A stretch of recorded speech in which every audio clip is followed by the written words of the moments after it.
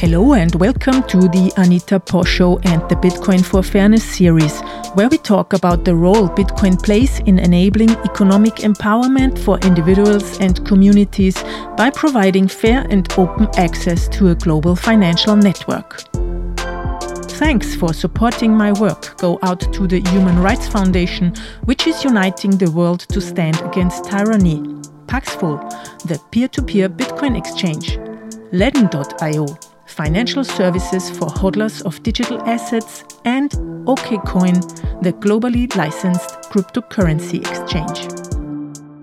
If you want to learn more about Bitcoin, go and buy my book.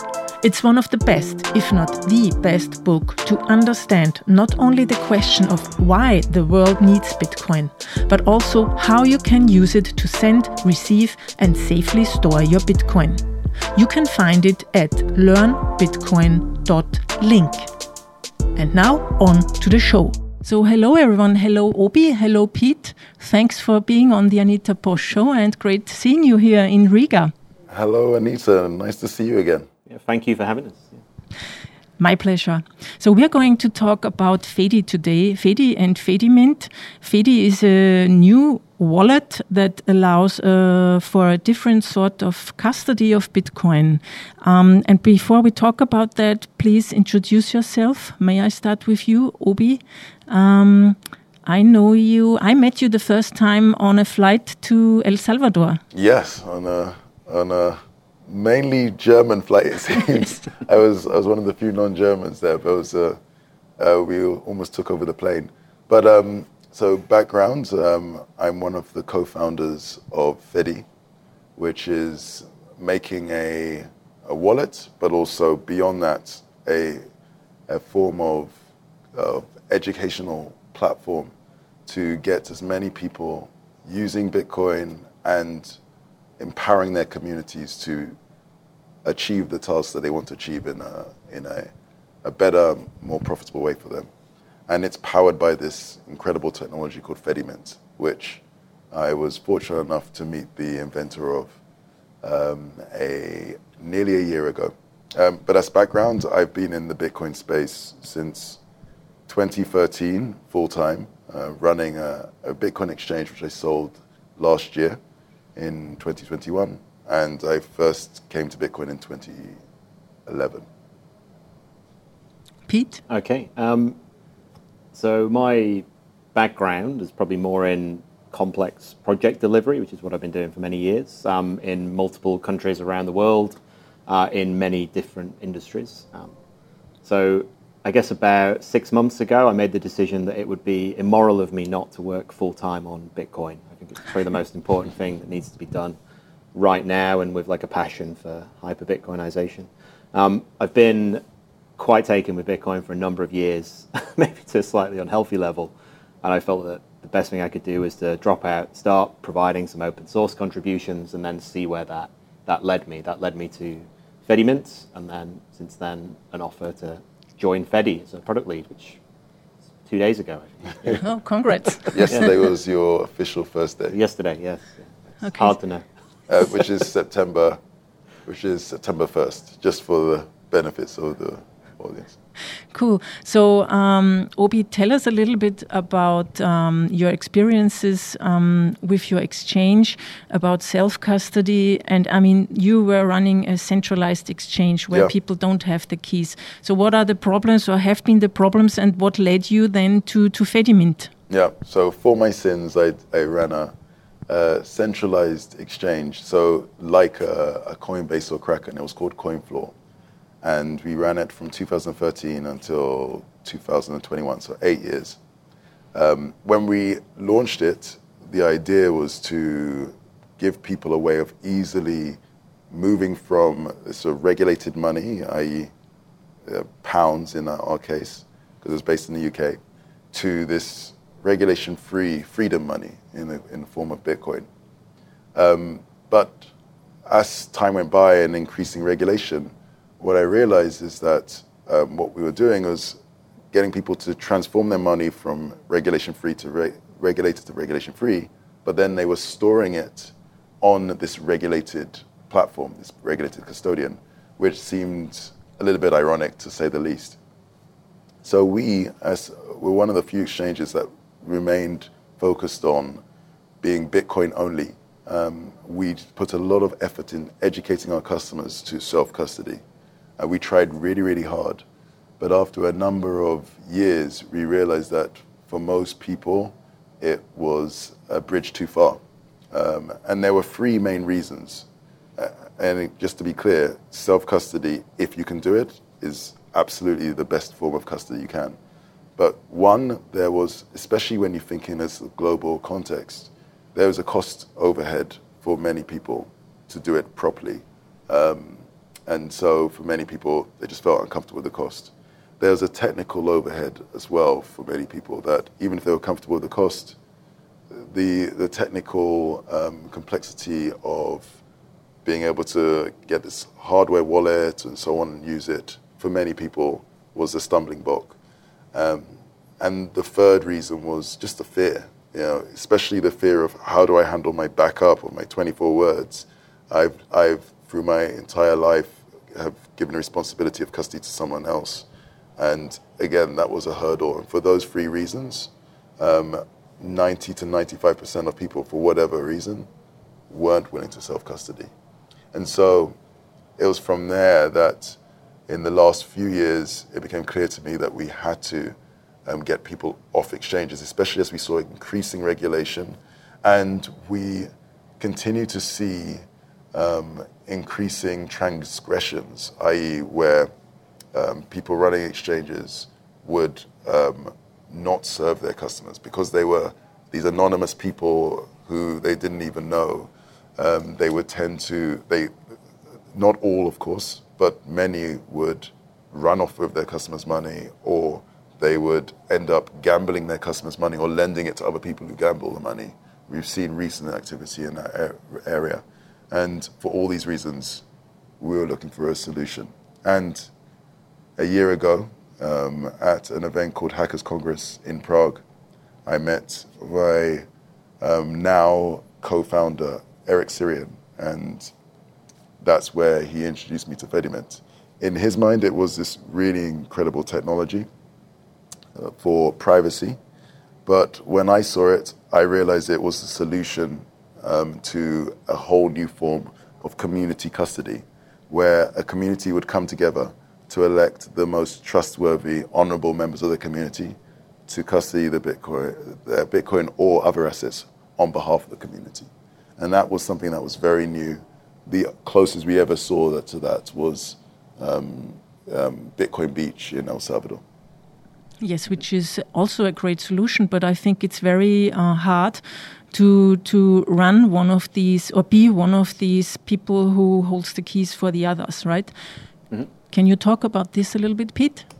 Yeah, sure. So I guess this gets to the point of, what is a Fedi mint, for instance. So, and it's maybe the technical answer to that is that it's an open source protocol for community custody with strong privacy guarantees. But what that maybe means in more humane language is it's the opportunity to be your mum's bank, or to be your friend's bank, or to be your community's bank.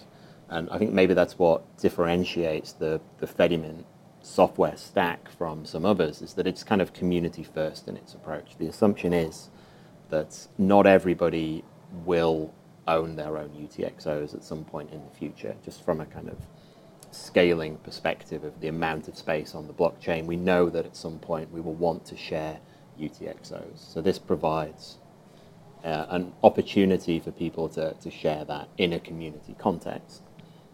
So. Yeah, excuse me. I think the Lightning Network is for many people a solution to the problem of scalability, but it doesn't scale to 5 billion people, right? Yeah. So on the Lightning Network, you're right. It's something that allows you to scale Bitcoin to a much greater extent than you can do on-chain. So by on-chain, I mean use Bitcoin directly to send value from one person to another. With the Lightning Network, you could potentially have millions, maybe tens of millions of users directly transferring value between themselves at incredible speed at very low cost, which is great. That's a massive advance of what we can do on chain. However, there are billions of people on the planet, not tens of millions. And so if you want the Lightning Network to be able to support the entire world, logically, you're going to have to group people up. And the logical unit for that is the community, because there are tens of millions of communities around the world. So you could see a future where these communities effectively connect to the Lightning Network directly, and they transfer value between them. Now, a few people could be wealthy enough and technically advanced enough to be able to self-custody and use the Lightning Network directly, but most will operate in communities or in groups. So it's similar in concept to, imagine you have this sort of, this is an example actually that Pete mentions a lot. You have this sort of grid of roads connecting different cities together. And then a city has a number of people within the city. But the main roads that connect them could be considered the Lightning Network. But within the city and the internal roads, that's within a community. And that will be the equivalent of a Fedi Mint Federation. This community wallet transfers between people within the community don't happen on the Lightning Network. They happen directly from one person to another. And that, in that way, the Fedi Mint world that we foresee effectively acts as a layer 3 on top of the Lightning Network, which is a layer 2 on top of the Bitcoin network. In combination, that takes you to billions of users worldwide transacting near instantly at very low cost, but still powered by and protected by the Bitcoin layer at the bottom. Mm-hmm. Mm-hmm. And how does this work? I mean, how does Bitcoin get into a federation? Oh, so I mean, maybe it would help for people to visualize, well, what happens at the setup of a federation sort of physically in the space. So if you could imagine within a community, there's always different levels of ability for different people and different interests and motivations. For, some people might be more technical than other people might not. And so what you often find is that there's people that provide services for others. So when we talk about Fedi Mints, one of the first things we talk about is the guardians of the Fedi Mint. And so usually this would be let's say 3, 5, 7 people that might be running the federated multi-sig of a Fedi Mint. So what that means is that they hold Bitcoin keys that hold the Bitcoin that is on chain, that's represented inside of Fedi Mint. And the way that they would do this is, the question is, okay, well, how technical might you need to be a guardian? So the goal of Fedi Mint is to create a very simple technical stack on a very lightweight compute infrastructure that can run hands-off. So I guess if there's some Bitcoiners in the audience, over the last few years, we've all been running a lot of our own nodes. There's been a lot of popular node packages that have come out. A lot of the complexity in those node packages came around the layering on of the Lightning Network over the top of Bitcoin D, or Electrum servers for querying things locally. We don't require that inside of Fedi Mint. It's Bitcoin and it's Fedi Mint software. So it simplifies the stack somewhat to make it easier to automate. Now, Fedi Mint does integrate with Lightning.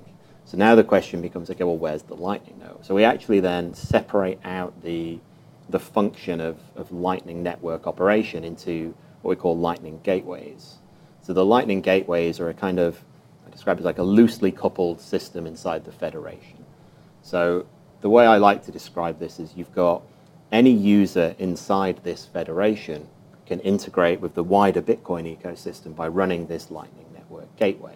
And the way they do that is they will simply accept the payments inside the federation and use them to pay a Lightning invoice from their own node.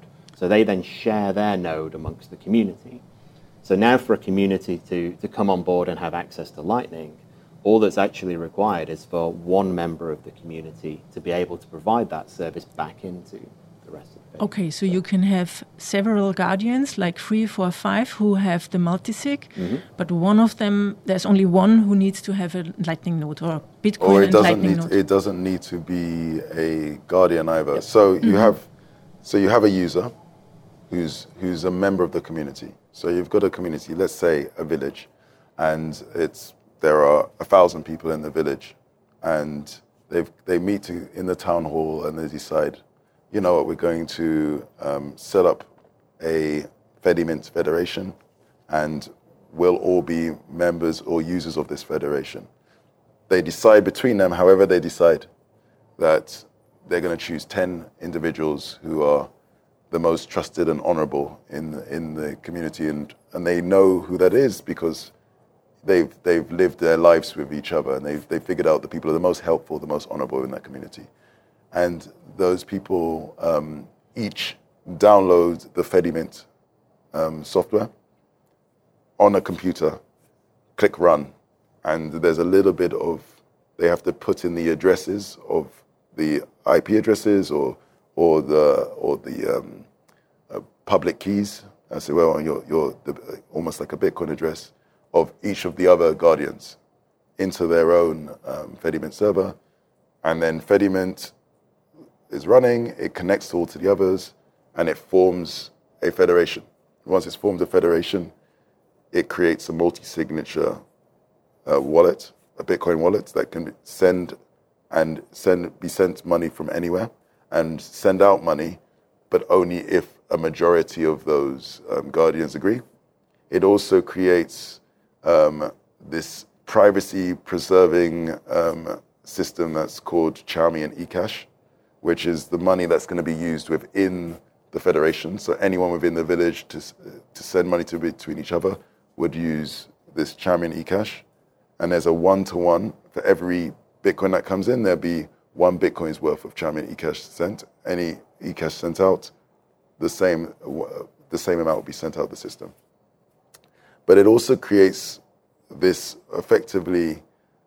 mechanism to communicate with any form of Lightning node or gateway that's accessing the Lightning network to be able to connect with and communicate with anyone within the federation as well. And sorry, you have a question? Yeah, the question is the person who's running the Lightning node, does this have to be? Can this be in another part of the world? That can be anyone, because all the federation is doing is providing the tools for someone with the mechanism for someone within the village to communicate with anyone running the Lightning node. And this anyone running the Lightning node also needs to be a trusted person, or if this person just cuts off the Lightning node, everything is gone or not? If the person did cut off the Lightning node, anybody else inside the federation could also set up another Lightning node. The systems we're looking at is to have redundancy in the Lightning nodes as well. So there's already with multiple on a federation, and then all competing for basically the economic density of that federation is the Lightning node. Go on. So I was going to say, in terms of the way it works, is you could almost imagine the Lightning node is somebody that has, like, say, 2 bags of money. And 1 bag of money I can pay anybody in the world over the Bitcoin network, and the other bag of money is good for redemptions inside this community. And the way the integration works is that I will, as the Lightning Network operator, accept the local currency here to pay the worldwide currency over here, and they just happen to be denominated all in Bitcoin. So I will do it for a very small fee because I'm not taking on currency risk in there. But it's very much like a swap. And that's but the reason why someone will do this is what's really exciting is they don't need to have the same trust elements or focus that a guardian of the network does, because the user doesn't need to trust them. Fundamentally, they will pay them a small fee to transact a transaction, but there's no way that the Lightning node operator can lock up funds of the user. And actually, in a way, it's better from a user's perspective than connecting to someone else on a Lightning network, because they don't need to lock up actual Bitcoin on the Lightning network, and therefore they can connect to multiple Lightning node operators in parallel. If one, for some reason, goes down, they can immediately switch over to another, which gives them a much more reliable experience. And ultimately and eventually, the Fedi app that we're producing will handle that automatically for them.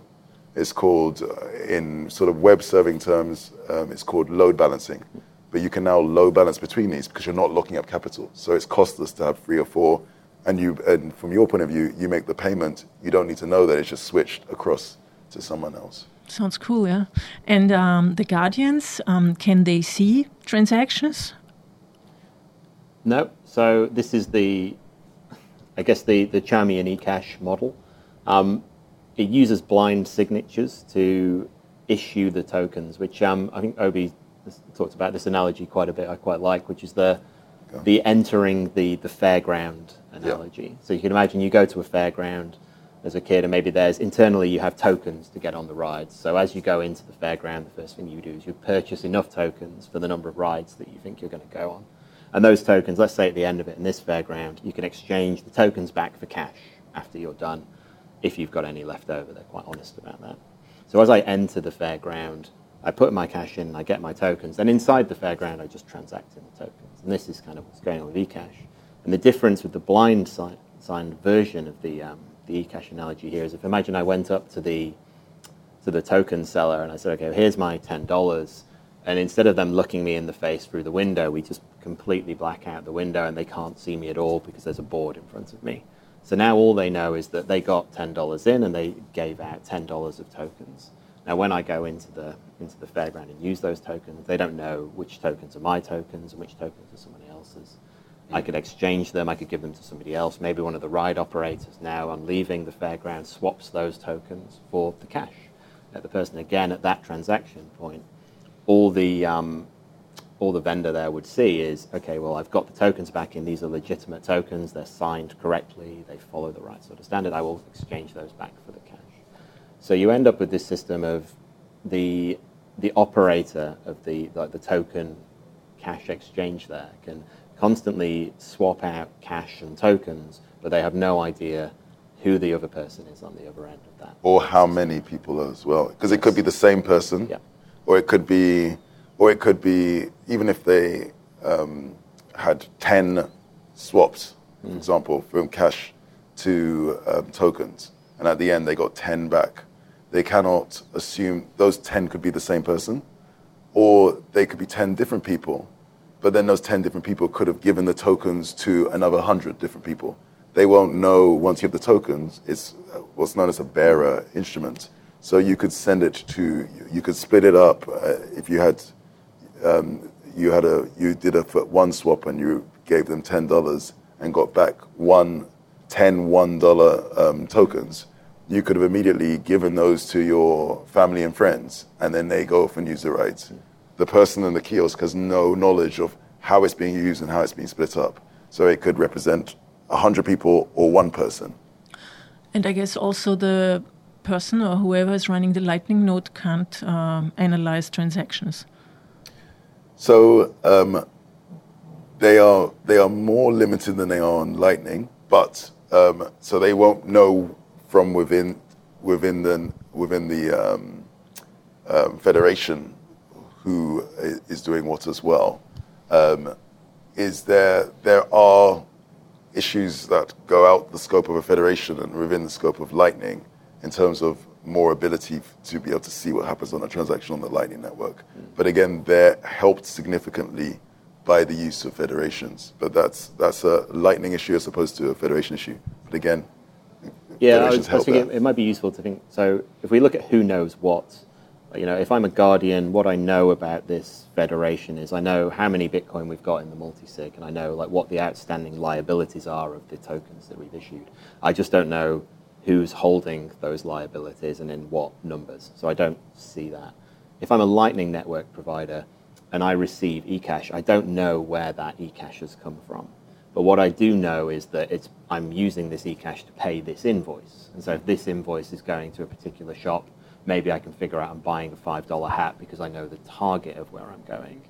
So that would be where the privacy leaks. I mean, there's potentially, you can also receive Lightning and Fedi mints as well as send Lightning and Fedi mints. So a nice balance here is if your merchant happens to be sat in a Fedi mint in the other end, then all the Lightning providers would ever see is that a payment has gone between two different Fedi mints, one that might have 1,000 people in, one that's got 1,000 people in. And all of a sudden you start to get very strong privacy on top of the Lightning network, even if that route between the two different things. Yeah. So I think to go back to the city analogy, it carries a lot of weight here because if you imagine that Bitcoin custody is places, and then the roads are the Lightning Network. Sometimes you would be in your home, and that's one place, and sometimes you would be in this city, and that's another place, and sometimes you would be in a village, and you can just move amongst these different places as you go. And so the way that this would look like from a privacy point of view is if somebody left Chicago and then went into New York, and you said, okay, well, what we know is that a person left Chicago and went to New York. And you say, okay, well, which one? We say, we don't know who it was. We just know one person left. One of the members of it's like million so persons at scale, then it leads to very good privacy guarantees, and it compensates for some of the privacy leaks that come from the use of Lightning. But one actually really interesting thing I've just noticed from this conversation, which is really funny, is that we're using each other's analogies. I'm using Pete's analogies, he's using mine. It's almost a bit like Jerry Maguire and You Complete Me type thing happening here. So that would have been my next question is so when I'm a user, basically I can use Lightning or Bitcoin to pay it into the Federation and I get the eCash tokens. I don't see that, right? It's just then what do I see in my wallet then? Is it Bitcoin or how is it called? Is it called my city token or? Yeah, you don't see that. And just like if you had a wallet for an exchange and you receive Bitcoin into that wallet, you'll have a balance in Bitcoin, but it's actually, it's the exchange's own, effectively, their own eCash in a way. So for simplicity, you just show it as this is your Bitcoin balance, because at any point you can send it out over the Lightning Network or over the Bitcoin network. If you receive it on the Bitcoin main chain, i.e. directly, it will take a while before we show it, just from a security and point of view. We want to make sure there are no risks of rollbacks before we credit. Okay, so basically my on-chain balance is also in the Fedi wallet. So I don't need another wallet for my on-chain balance. So do I see my on-chain balance when I've paid it out? Or so again, I guess maybe if we go back to the concept of the shared UTXO.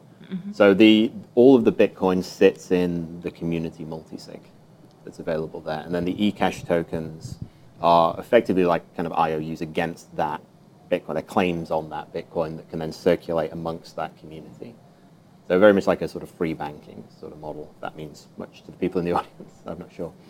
So if you pay in the Bitcoin on-chain into that multisig wallet, once that confirms that transaction, then let's say it was 10,000 sats that were paid in, what you might get is a 10,000 sat eCash token or 2 5,000 sat eCash tokens, and that would then be displayed as your 10,000 sats inside your wallet. Now you can do several things with that. You can hand back that eCash token and then redeem the Bitcoin on chain. That's probably not what we expect to be the common thing for users, because this is for like a community banking sort of model. So what we'd expect for them is to transact. So it's more likely that the eCash tokens will move between users and between users to Lightning gateways, who would then use their own Lightning balance to pay the invoices. But all balances appear as one. Yes, understood. Yeah, I think I thought the wrong way. I thought then, so if I ever want to pay out my Bitcoin again, I would send it from Fedi to another Bitcoin wallet. That's, Yes, or you would pay, or you'll make a Lightning transaction as well. So you'll pay a Lightning invoice. So you make a Lightning payment, or you would send it on chain. But for most users, our expectation, most users would make the transactions on Lightning because it's be faster and cheaper, and also most would receive payments on Lightning as well. Yeah. And only sort of larger users, for example, Lightning node operators will be the ones who are doing the majority of on-chain transactions in and out. So I think maybe on the roads and places thing might help us here again, is that if you imagine your Fedi Mint is your small town over here, but you also have a house that's available, and that's your own Lightning wallet or your own Bitcoin wallet that you want to move to, you would pay out over Lightning back to that wallet. And now your Bitcoin is over here, and you've reduced your Fedi Mint balance. But in general, I would pay someone else if she is another federation over Fedi. Yes. But if this person is not in a federation, you still pay them, yeah. You still pay them from Fedi?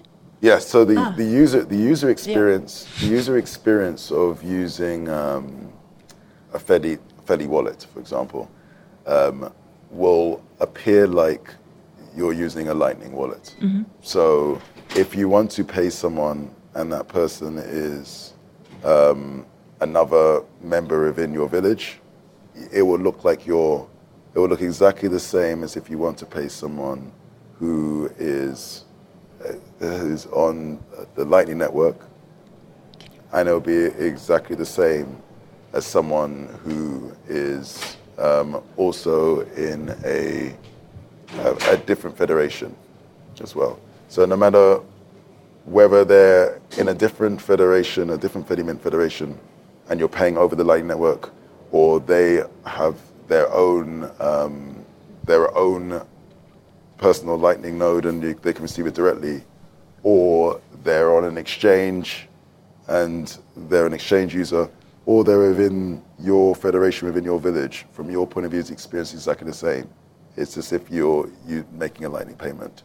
The app itself figures out which one it is and routes it differently. Cool. That's actually what Andreas Antonopoulos was talking about years ago. I think that one day we won't see anymore if we're sending on-chain or on Lightning or on the future protocols we might see or layers. That's exactly. When you said that, it reminded me of him saying this. But yes, that's exactly what it's doing. Very often we see these prophetic statements of how the future would be on Bitcoin. You just mentioned one. There was another that was sent my way about Nick Szabo prophesying a future where we use Chalmian mints and so on. And then there's Hal Finney as well, and the creation of these sort of Bitcoin banks, which was settled on chain. And it does seem that Fedimint, in combination with the Lightning Network, all backed by the Bitcoin base layer, sort of provide an answer to that in the most trust minimized way you can do. Yeah. And I think what is the idea of who will be the audience that needs this solution the most? I mean, we're targeting communities in the global south. So maybe this is a good time. Yesterday, we put out a call to action. So you might have seen this come across on Twitter. So this would be, again, the 1st of September to anybody who's listening. This is a call to action for communities that are looking to hyper-Bitcoinize. So the approach that we want to take there is to actually onboard whole communities of people, because I think it's fair to say that, like, your experience of using money is a network effect. The more people around you can get working on the same systems, the better. And we think this is a great way to sort of level the playing field for a lot of people that have been dealt a poor hand for what they have access to and their ability to bank. And I mean, as Obi's talked about a number of times, like, there's, in a regulated world, even on top of Bitcoin, there are still issues with onboarding people into, say, centralized exchanges because of the economics of the situation, right? And then what you might want to be looking at is, if we're going to onboard billions of people into Bitcoin, we need to do this in a way that allows people to do it quite permissionlessly. So Bitcoin natively allows you to have your own bank account by imagining a very large number, right? But again, we know that there are going to be scaling limits to that. So what something like Fedimint does, it allows you to gather enough people together to make that economical, and then we can roll that out. So, yeah, sorry. And I just wanted to add that ultimately, we believe this is a solution for the majority of people in the world. And people will, and we've seen interest from all over the world for this.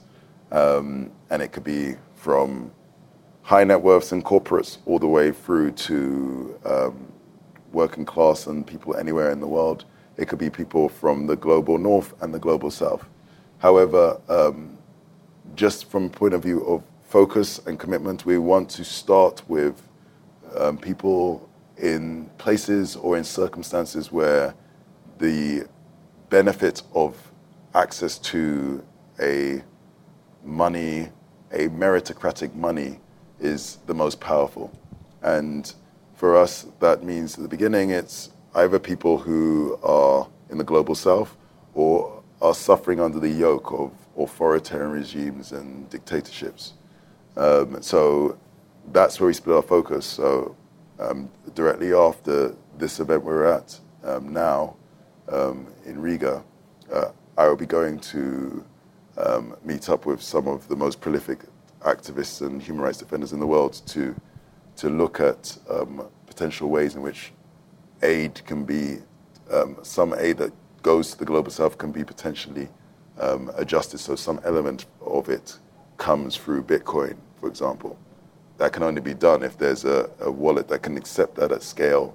And then the other side is, as Pete's saying, is from a bottom-up point of view, we're looking for some of the most motivated communities and community leaders to work with us to roll out initially the Fedi and the Fedi Mint software and platform, so we can work with them to move them from wherever they are from a financial point of view to being at the head of the queue with the most advanced form of financial technology there is, with the most advanced systems and privacy and security.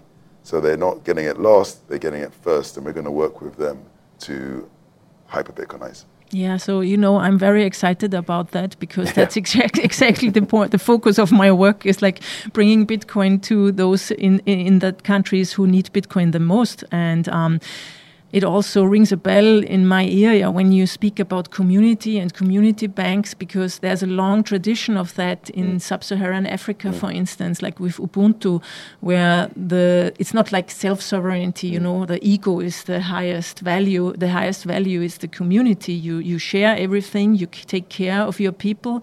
And so I think that this is really a great solution for people who are living in very difficult circumstances, because from Bitcoin Ekasi, for instance, I know that the people who started using Lightning and Bitcoin, they now know nobody can take their money away anymore, because they can self-custody. But if it's easier to have like a collaborative shared custody, then that's even better and easier for them, because not everybody can afford a hardware wallet. How easy is it, for example, if someone is already using Fedi and he or she is losing the phone or it gets corrupted or whatever, how easy is it to restore a wallet? That's one of the things that's quite exciting for us, especially for me, because one of the big reasons people weren't willing to self-custody in my time of running an exchange was their concern around how do they deal with the situation where they lose or they damage their mobile phone or their hardware wallet or whatever, or what have you. So what happens in the event, in the case of Fedi Mint Federation, is imagine you have, back to this example, this village, and there's 10 guardians, and they're running this piece of software. Once they run it, they basically, day-to-day, don't need to do anything else. They can just move on. But they know by face and between them the other members of the village, and they've spent enough time with them to recognize them. So what happens is you download this app, and it takes literally seconds to set up. You just enter the details of the federation, and that's it. You're a member. You then start using it. You create a backup of your what's known as your private keys, the system that's needed to be able to know all of the balances that relate to you. Normally, that would involve you figuring out in this very uncomfortable way how you're going to back it up securely. But in this case, what we do is we take your key, we split it up into different chunks, or we call them shards, one for each guardian, who's already, has been identified as some of the most trusted people within your community. We then take those and this all happens automatically in your mobile app, and the different chunks, the different shards are shared amongst the members of your community. And so none of the guardians have the information needed to be able to access your money, but they're still acting as a backup of your keys. Now, let's say several months go by and you lose your device or it gets damaged and you manage to get a new mobile phone. You install the app again, you rejoin the federation, and then you would click recover. What would happen is a message will be sent off to all the guardians, and it will say this person, who they know, that just then your name, because your name would have been used to tag, almost like a name tag in a cloakroom, to tag the shard, the chunk that they have. And it will say this person is requesting their key back. They will then individually contact you and say, did you request this? And you would say yes or no. And if you said yes, then and you can convince a majority of them that you did, they would send back their shards, and those could be used to reconstitute your key.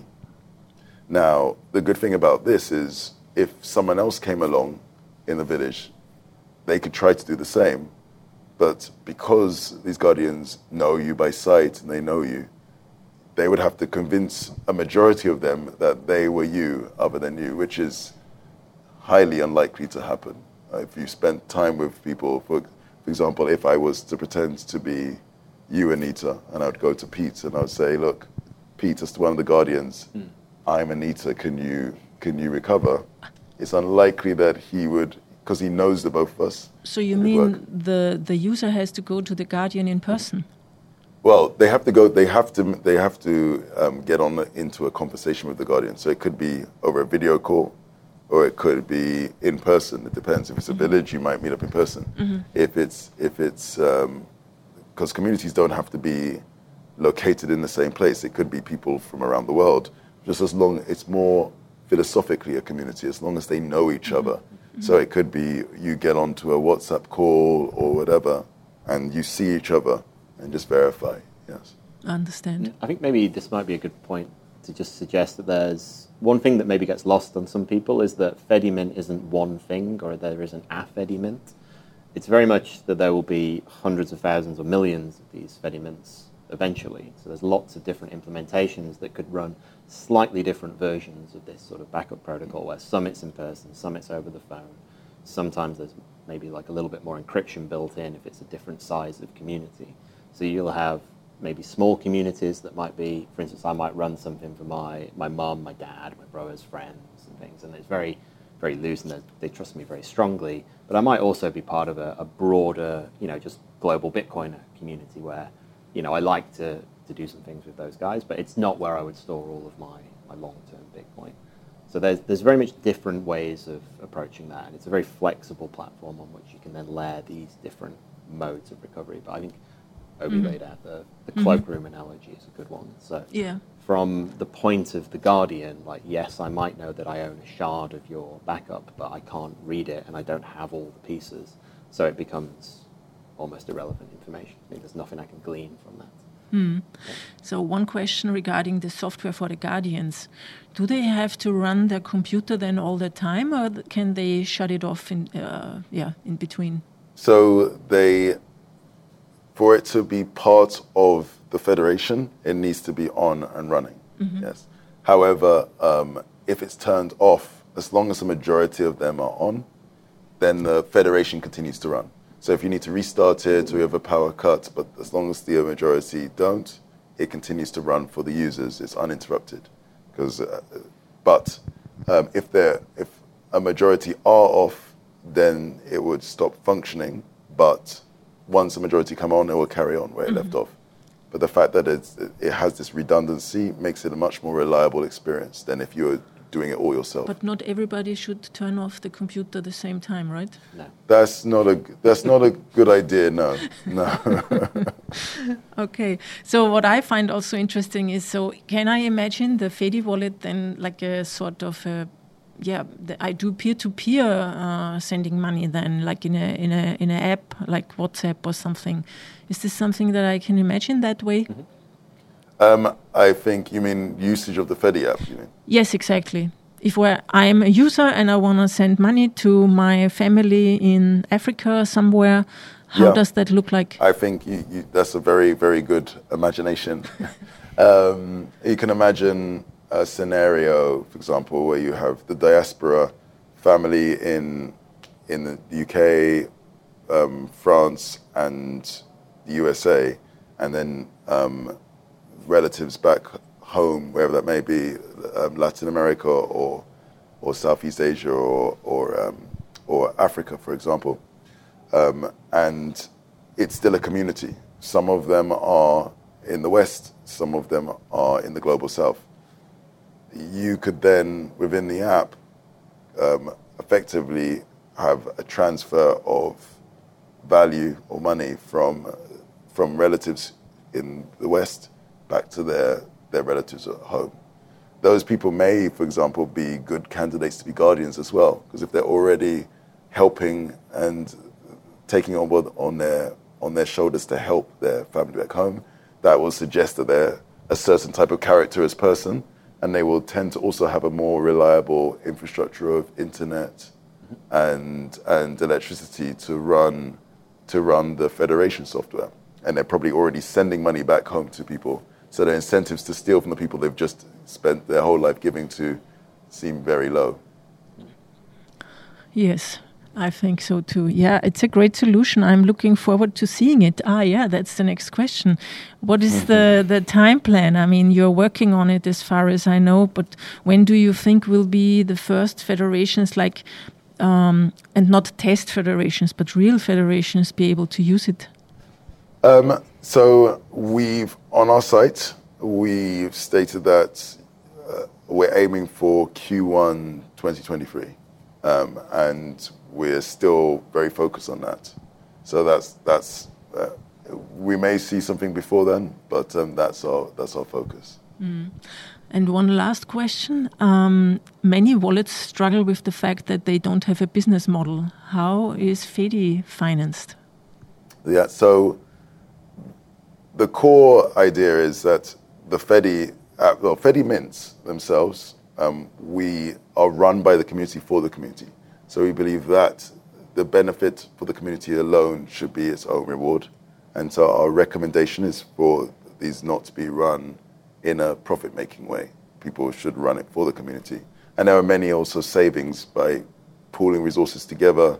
On-chain Lightning transaction fees could be lower and so on and so forth. You get improved privacy, which you would have otherwise had to pay for as well, and so on and so forth.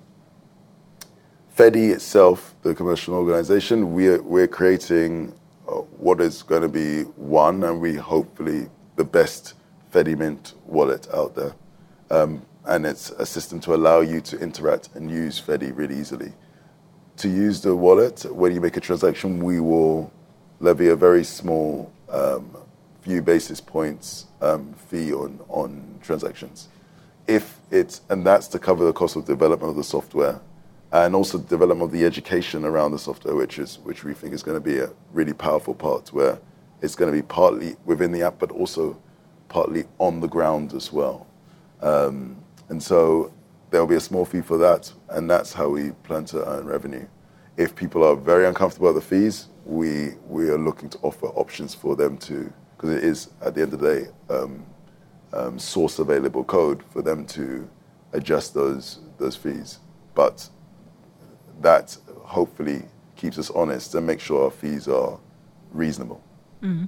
I mean, we've talked before a little bit, and I can remember that you also not only want to educate people within the app, but also in person, but also help them to earn Satoshis, right?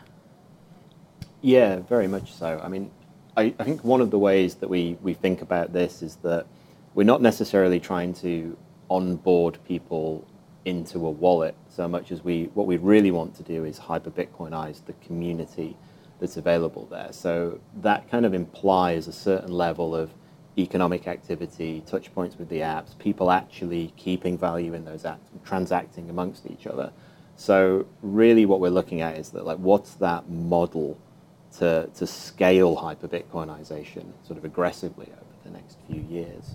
And so how do we, enter a community and help kickstart an entire economy and bring that community together and online? So that's very much a focus of sort of what I'm doing at the moment.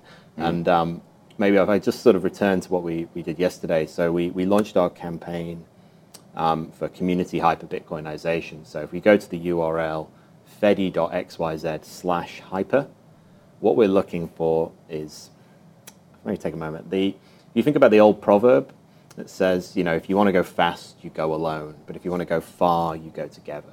So we have some, very audacious goals around hyper-Bitcoinization. So we're trying to go far. So in order to go far, we need to go together. So what does it mean to go together? Well, the going together is identifying, as we touched on earlier, the most motivated communities that are out there at the moment, and those community leaders with the passion to help us understand the correct way to get these communities kickstarted. So what we're looking for at the moment is to identify as early as we can those communities so we can start to bring them into that whole design process so that we can ensure we're laser focused on solving the real problems that matter to those communities. And then, Bitcoin and Fedi and the Fedi mints kind of get brought along for the ride because we're actually focused on producing economies inside these. And that's a great point he's said. And just to re-echo, we need these communities to help us help them. And from our point of view, what we want to do is put a lot of resource of our time and effort and focus, starting small in terms of the number of communities so we can be very, very focused, and eventually from those learnings we expand beyond. But the end goal is we won't be successful unless they're successful.